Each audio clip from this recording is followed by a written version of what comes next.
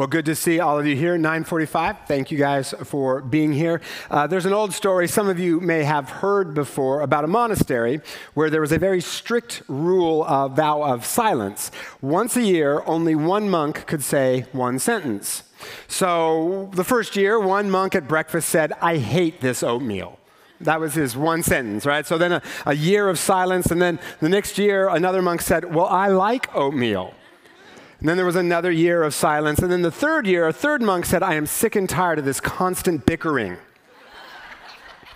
Which brings me to the election. Lots of bickering, right? Only, sadly, they are not limited to one sentence a year. Let me ask you this question. How many of you have heard some version of the following? Someone say some version of the following. "This is the weirdest or worst or whatever election of my life." How many of you have heard someone say that? How many of you have said that? How many of you say that every single day? This election has a lot of people worried, a lot of people angry, older folks wondering what is happening to our country, younger folks wondering what kind of future am I stepping into? And for those of you who are in middle school or high school, even if you're not voting, we need your ideas in this because this affects your future longer than it's going to affect the rest of us. And there's just a lot of fear about what's going to happen, no matter who wins, regardless of who wins. Well, last week, we talked about racial reconciliation. And if you weren't here for that, please watch that sermon online because that's an important topic. So this week is kind of part 2 of that, politics. So we're just filling my inbox with controversial topics these weeks. How do we as followers of Jesus find hope in this very divisive election, and more importantly, how do we spread it to others to heal our land? Now, it's interesting that Jesus never, ever took a political stand on the issues of his day, even when he was pressured to do so. And the irony is that now our faith is highly politicized, right? I mean, we hear a lot about the religious right, but there's also a religious left. It sort of reminds me of a saying I heard growing up in Eastern Washington. Mixing religion and politics is like mixing ice cream and manure.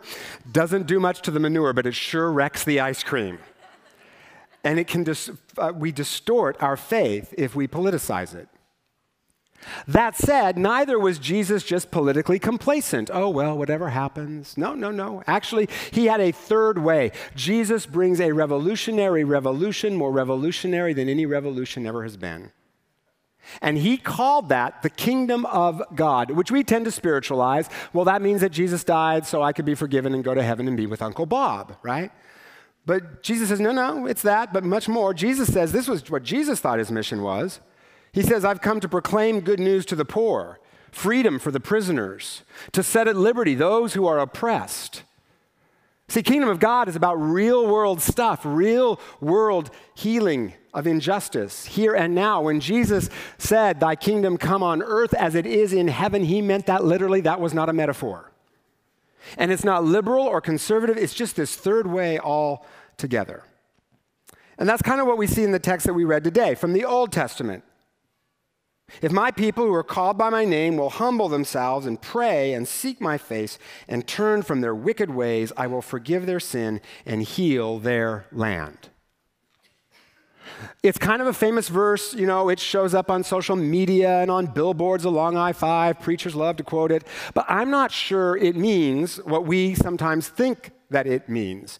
So let me unpack this this one verse here, kind of phrase at a time, just to understand it better. And here's the bottom line, guys. It's going to be okay. It's really going to be okay. It says, the context is that King Solomon has just built the temple, and then God appears to him in a dream and says, "When I shut up the heavens so that there's no rain or command locusts to devour the land." Now, right there, that's a little problematic, right? Like, why would God cause these bad things? And I've talked a lot in other sermons about that, but just briefly, the Israelites thought that everything was under God's control, whether he caused it or just allowed it to happen. We might say that God let this happen and will use it for good. But another way to view this verse is basically God saying, when your country seems to be coming apart at the seams, when it seems to be just going out of control, here's how you find hope. If my people who are called by my name, now I want to stop right there. In context, that means the Israelites, but the New Testament says that we Christians are the new Israel, and we are literally called by his name, right? Christian means kind of little Christ. And what's interesting to me about that is whenever I see this verse on billboards or on social media, usually it is used to make an argument for like putting prayer back in public schools or 10 commandments in public courthouses or something like that. But that is not what it says. It doesn't say if those people who oppose prayer in school would just get their act together. It doesn't say that. It says you there, you who are called by my name, you who are posting this verse on Facebook out of context. I'm talking to you. Right? Like, stop pointing fingers at them. This is about you. And if y'all would just do what? Humble themselves. That doesn't mean we humiliate ourselves, but it means we do acknowledge that we are not Lord, Jesus is, and that we don't have all the answers. So humility means, for instance, we reject political simplicity, that one party better represents Jesus than the other. Now, Scripture tells me that Jesus would have plenty to praise and plenty to criticize in liberal and conservative and even moderate, just praise and critique on all of those. Humility means we honor one another even when we disagree. Because if we don't, we wound someone who may sit right next to you in church, right? And who, like you, wants the best for this country. They just think there's a different way to get there than you. Humility means we're willing to learn from each other because we're not always right. One of the classes I taught at Stanford was how to construct an argument. And I would always tell my students, your opponent always has at least one or more good points. And until you've dealt with that point, either by refuting it completely, which is usually hard to do, or moderating your arguments to account for the complexities of the issues, if you don't do that, C is as good as it's going to get in Dr. Dudley's class for you. Okay, no more terrifying words to a Stanford student than that, right? Like, see, that's a consonant. I've always gotten vowels, right? Humility also means we don't stereotype each other, okay? No, conservatives are not a bunch of greedy people who hate the poor. Maybe some, but most deeply care about the poor. In fact, data shows they give more to charity, not because they're more compassionate, but because they believe the private sector is more effective. And liberals are not a bunch of unpatriotic, impractical zealots. Most love this country very much, and they have ideas they believe, often with good reason, will actually work. And if we listen to the opposition for their good points, we would get smarter policies and less toxicity. Like, one of the problems right now is that liberals and conservatives just refuse to admit that the other side just might have one or two good ideas. So they won't work together. Humility means I don't have all the answers, so I'm going to listen humbly. And if we don't humble ourselves, right, life has a tendency of humbling us for us, right? There's a man named Chan Gailey, was a football coach at Troy State, and he tells a story of a winning season that sent them to the championship. And one day his assistant said to him, "Sports Illustrated is on the phone for you." So this coach, he was really excited. Sports Illustrated, this is the big time, right? And he was thinking up these quotes to talk about their great winning season. Well, when he picked up the phone, the person said, "Is this Chan Gailey?" And he said, "Yes." And the person said, "This is Sports Illustrated, and your subscription is running out. Would you like to renew?" Humbling, right? If we don't do it, life will do it for us. If my people who are called by my name will humble themselves and pray. I'll say more about prayer in a minute, but when we connect with God, it reminds us that He is in control, not any politician. And so we choose prayer over despair. If my people will humble themselves and pray and seek my face. Now notice what it doesn't say. It doesn't say seek the king's face. It doesn't say seek Hillary Clinton or Donald Trump. God, seek God. See, if we're anxious about the election, it's because we've put our hope in a political solution, not in Jesus. And the Bible calls that idolatry. Man, politics is important. We should care. We should be engaged, but it is not Lord. And I am dismayed at how many Christians, liberal and conservative, bend Scripture to fit their politics rather than bending their politics to fit Scripture.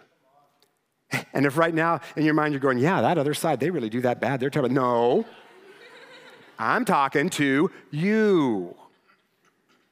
If my people will humble themselves and pray and seek my face and turn from their wicked ways, change your values, stop making politics an idol, change your behaviors, then what? I will forgive their sin and I will heal their land.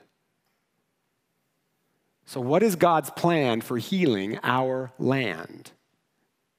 Elect the right people? Never been his plan. His plan is you. His plan is me. And there is no plan B. We are his healing agents. His plan is to transform us and make us healing agents in his world. Now, sometimes when I say this, sometimes Christians to me will respond, well, what? Are Christians just supposed to lay down and take it, not fight for our values and our ideas? No, I'm saying let's try something that actually works. Okay? For 40 years, we've thought if we just elect the right people and get the right laws, this or that, then, how's that working for us? All we've done is tick people off. It is a failed strategy. The data is in. Why don't we try Jesus' way? And Jesus did not give the job of healing this world to a government. He gave it to his church. And for those of you who think this doesn't actually work in the real world, history proves you wrong. And I've said this many times before, so I'm just going to be super brief, but the early Christians transformed the Roman Empire not by taking over the Roman Senate, but because in a culture that didn't value women, they refused to practice female infanticide like everyone else did. In a culture where men were expected to have several mistresses, but women punished if they had a lover, Christians insisted the deepest, happiest marriages came through monogamy. And women flocked to that because they felt valued, but so did men because they found that was actually a better way to live. Christians showed radical care for the poor. In fact, one Roman named Julian was so upset about the growth of Christianity. This is what he said. He said, it's because they don't just take care of their own poor, they take care of everyone's poor. And these Christians mix the races because they have this idea that everyone is equal before God. Right? See, Jesus will turn you into a radical social change agent. Now, is it liberal or conservative? Well, it's kind of both, right? Or neither. Right? I mean, the sexual ethics, that sounds kind of conservative, but the mixing of the races and the caring for the poor, that sounds kind of liberal. And because Christians lived this different way, people were attracted to the Jesus way of life. And as more joined, then pretty soon fewer and fewer people went to gladiator games, and hospitals started, and relief for the poor, and slavery and human sacrifice disappeared, and the culture changed. And all of that continued for centuries until Charlemagne decided that the best way to convert people was at the point of the sword, and the courageous love of the martyrs turned into a fearful, persecuting, and politicized church. See, Christianity always, without exception, always thrives best when we are not in power, and paradoxically, we have more influence on the culture when we're on the margins. This is Jesus' revolution, and it is more revolutionary than any revolution ever. Because see, every other revolution, all that does is just switch who's in power. But Jesus says, I'm not going to do a revolution by taking power from my opponents. I'm going to do it by loving them and changing their hearts. And you aren't really radical until you're on this revolution. And it can't be stopped. That's our hope. It cannot be stopped. They killed Jesus to stop the movement. He just rose again. Whenever they killed Christians for their faith, conversions to Christianity skyrocketed. You can't stop it. So for those of us who are older, let's not look back to some supposed good old days in our country, but let's look ahead and let's look at Jesus who is making all things new. And for those of you who are in middle school or high school or young adults, know this: the world was changed by Jesus' first followers, many of whom, including the disciples, were teenagers and young adults. If our hope is in a political solution, we are always going to be discouraged and depressed. So Jesus says, put your hope in me and my making new of all things, because it really does work and it cannot be stopped. When I was in the West Bank last November, I met a Palestinian Christian. There are Palestinian Christians. And I told you a bit of his story in January. I want to tell you his whole story. He saw Israelis as brutal oppressors, and he hated them. And then one day he was reading in the Bible where Jesus says to love your enemy, and he said out loud, "Oh, I wish you hadn't said that, Jesus." But as a Christian, he had to take it seriously, which I so respect, because so many American Christians, we just ignore parts of the Bible that don't fit our politics. So he started praying, Jesus, help me love Israelis. Well, a little while later, he was invited by some Israelis to a Never Forget program at Auschwitz. And he didn't want to go, but then he had this thought, oh, wait, I've been praying that Jesus would help me love. Oh, shoot. Why'd you answer that prayer, God? So he went and heard Jewish teachers say, people have always tried to kill us. And he realized that the Israeli narrative, with good reason, is fear. Because for millennia, Egypt, Assyria, all the way down to the Holocaust, people have tried to kill the Jews. And he felt something he had never felt for Israelis in his life: compassion. So he started a program called Healing Hate, where Israelis and Palestinians talk through their experiences with each other, hear the fears of the Israelis who just want to be safe, and hear the hurts of Palestinians who have lost land that had been in their family for generations, and how for the actions of a few terrorists, all Palestinians are treated as second-class citizens in Israel.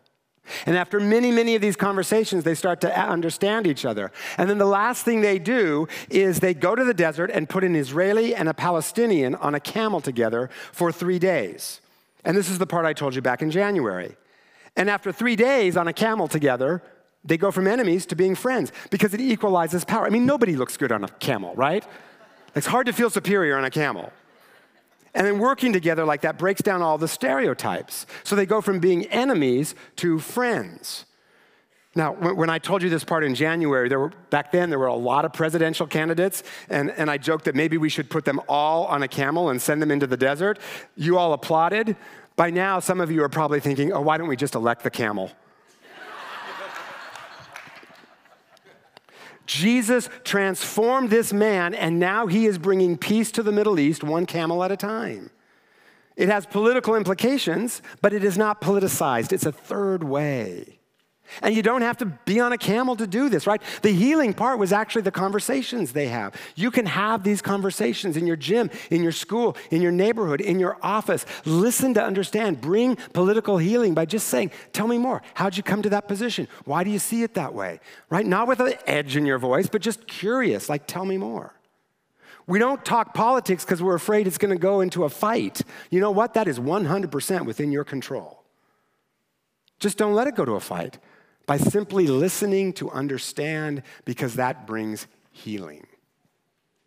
Okay, practically speaking, what are some practical steps, just practical things we can do in the next 2 weeks to find hope and spread hope? Okay, a couple of things. First, all of us, myself included, honestly ask ourselves this question: has Jesus affected my politics? We don't bend our faith to fit our politics, we bend our politics to fit our faith. And the Jesus of Scripture will change your politics. Which direction? Right? Every direction, all over the place. If Jesus has not irritated you politically recently, whatever side you're on, if Jesus has not recently irritated you politically, you are not following the Jesus of Scripture. You're following yourself and slapping his name on it. Has Jesus changed my politics? Second, pray. We've put prayer cards in the bulletin to take home to give you some ideas of how to pray for our country. And on Wednesday, we're calling for a day of prayer. Just wherever you are throughout the day, frequently pray for our country. And then we'd encourage you this Wednesday night, to come here for an evening of prayer. Ask God to revive faith, revive people out of poverty, revive families. And ask God to pray for yourself for 2 things. God, show me what you want to teach me, and then show me how I can be part of healing. Third, pour water on the fire, not gasoline. This has been a very divisive election, and God's people are called to bring peace where there's division and discord. So we can disagree on how to fix the problems in our country, but we can do so in a way that honors each other and listens to each other and respects each other, both in person and especially on social media, which can be helpful, but also social media can be super divisive, right? And, by the way, minimally effective. I mean, show of hands, how many of you have read some post and gone, oh my goodness, I've been wrong all these years, I'm switching my politics? Like, how now? That just doesn't ever happen, right? Be respectful. Bring healing, not divisiveness. A few weeks ago, this picture here went viral. George Bush, Michelle Obama at the African American History Museum.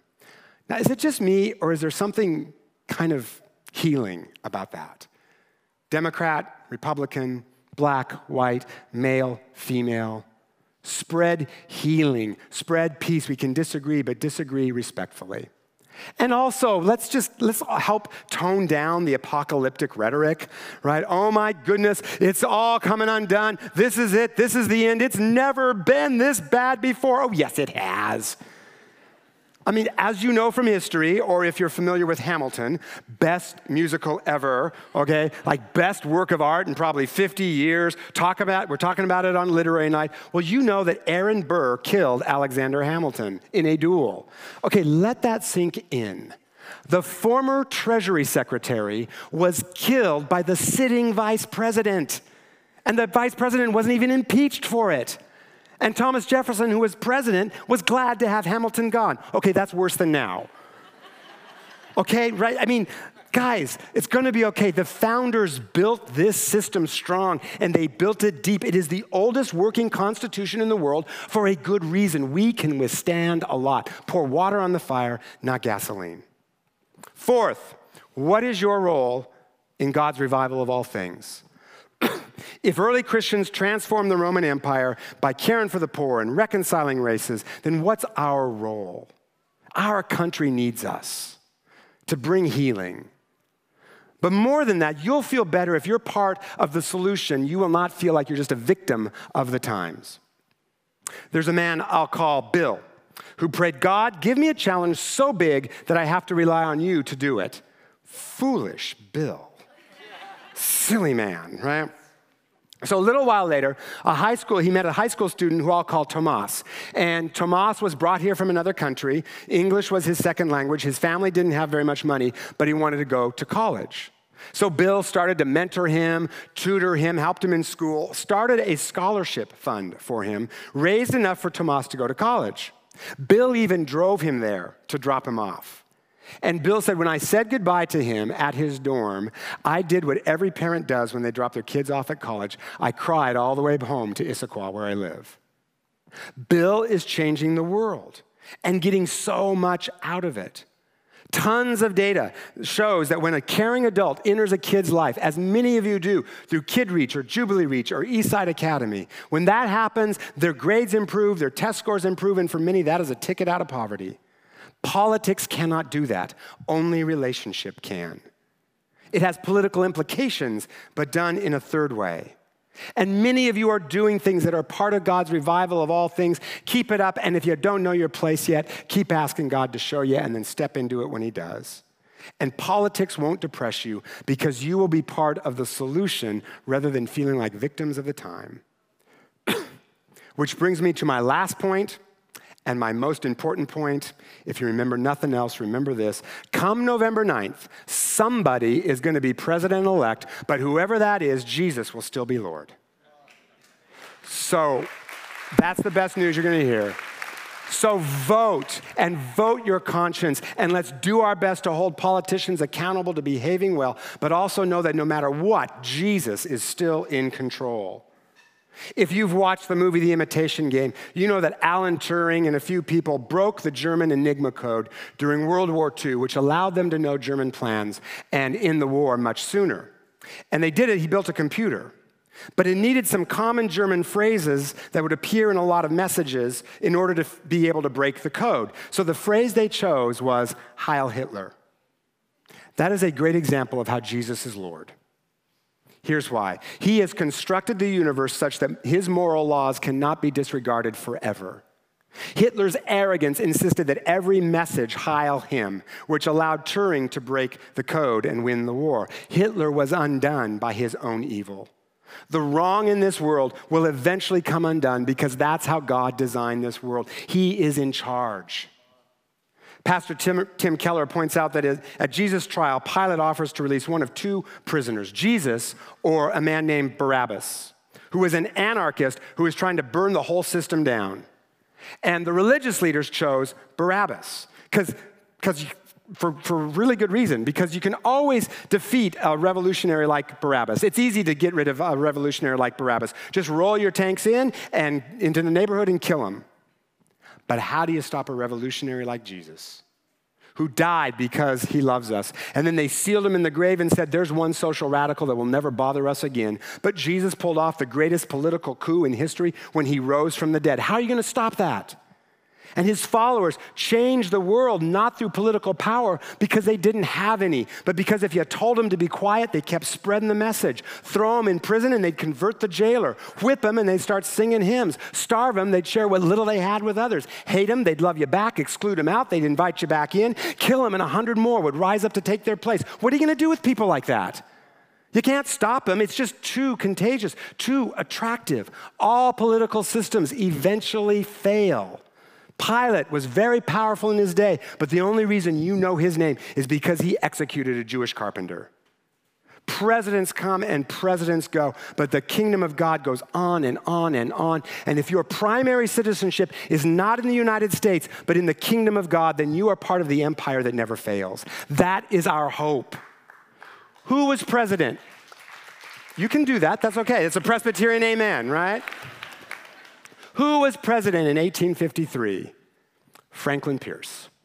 Democrat or Republican? Democrat. Okay, I know tons of presidential history. I still had to Google that. Okay, who was our 19th president? Rutherford B. Hayes. Who will be our 45th president? Who knows? Who cares? Because one day people will have to Google them to know who they are, just like I had to Google Rutherford B. Hayes. Right? And in his day, Hayes and I suppose even Franklin Pierce, they were very important. And there were people in our country who were just sure that it was the end of our country because they had been elected, and others were just sure our country had been saved. But now they're all just Google dust. Right? The best news you are going to hear this election appeared in the Seattle Times today. It is such good news, we reprinted it in our bulletin, October 23rd, 2016. 2016 years since what? Millard Fillmore's election? Caesar's birthday? Since a peasant was executed for sedition and blasphemy, but rose again, showing that he is Lord. And Bell Press, come November 9th, he will still be Lord. He will still be making all things new. Not the Democrats, not the Republicans, not the president, Congress, or the Supreme Court. Jesus is Lord. So take heart, have hope, be of good cheer. You are part of the empire that never fails.